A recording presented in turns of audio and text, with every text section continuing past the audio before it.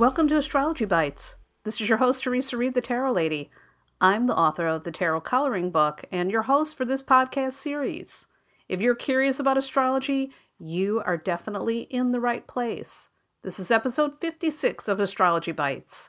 And with each episode of Astrology Bites, you get a bite-sized astrology lesson that's around 15 minutes or less. It's super short and sweet. My goal is to make astrology feel simple, clear, fun, and totally applicable to your everyday life. Okay, let's get into today's episode. Today we're talking about the asteroid Vesta. And here's what you need to know.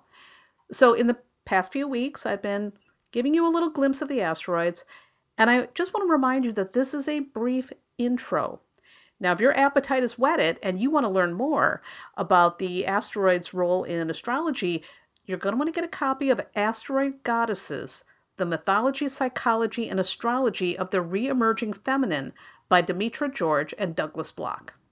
Okay, so Vesta was the fourth asteroid to be discovered and was named after Vesta, the Roman goddess of the hearth and home.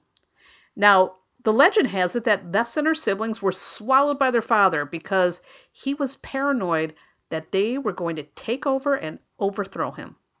So when Vesta and her siblings were released, she decided to keep her freedom, meaning she chose to remain a virgin and refuse to get married, even though some of the hottest heavy-hitting gods were asking for her hand in marriage.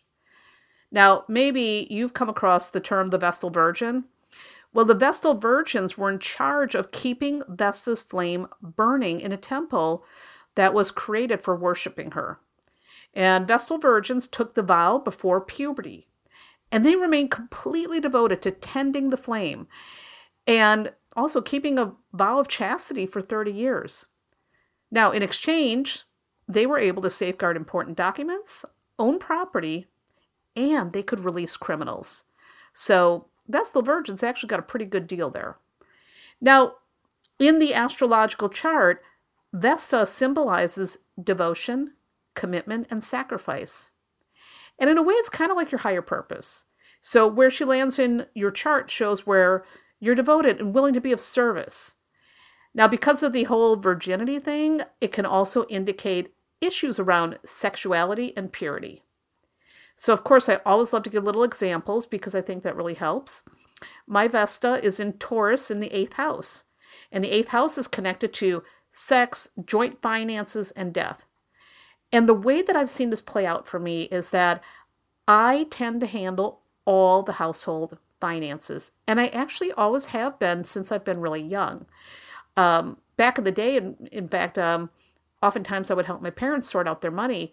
And after my mother passed away, my father was in pretty much a financial disaster because, well, that's another story. And my father said, you need to handle this because I know that you're going to be the one that really takes care of it and handles it responsibly. And it's interesting because my father was in a lot of debt when my mother passed, and he passed about 4 years later, and by the time he passed, I got him completely out of debt. So why? It's because I'm really devoted to handling money. And Taurus is all about money. So that's how I see it. That's how I interpret it. But anyhow, I invite you to look at your chart and find where Vesta's hanging out. Look it up and you might see where you're committed and devoted and maybe willing to make some sacrifices. Okay, that's all for today's episode. And if you're enjoying the show, take a moment and leave a positive review on iTunes because that really is the best way to help new listeners discover the show. Thank you so much. And for more fun stuff, head over to my website, thetarotlady.com. You'll find tons of resources about tarot and astrology, including free monthly forecasts and horoscopes and lots more. Again, that's thetarotlady.com. I'll see you there. And remember, no matter what's going on in the cosmos today, ultimately you are in charge of your life. You're in the driver's seat. If you don't like where your life is headed right now, you can change the course. You're the boss and you've got that power. Be kind to yourself and others and make smart decisions. I'll see you in the next episode.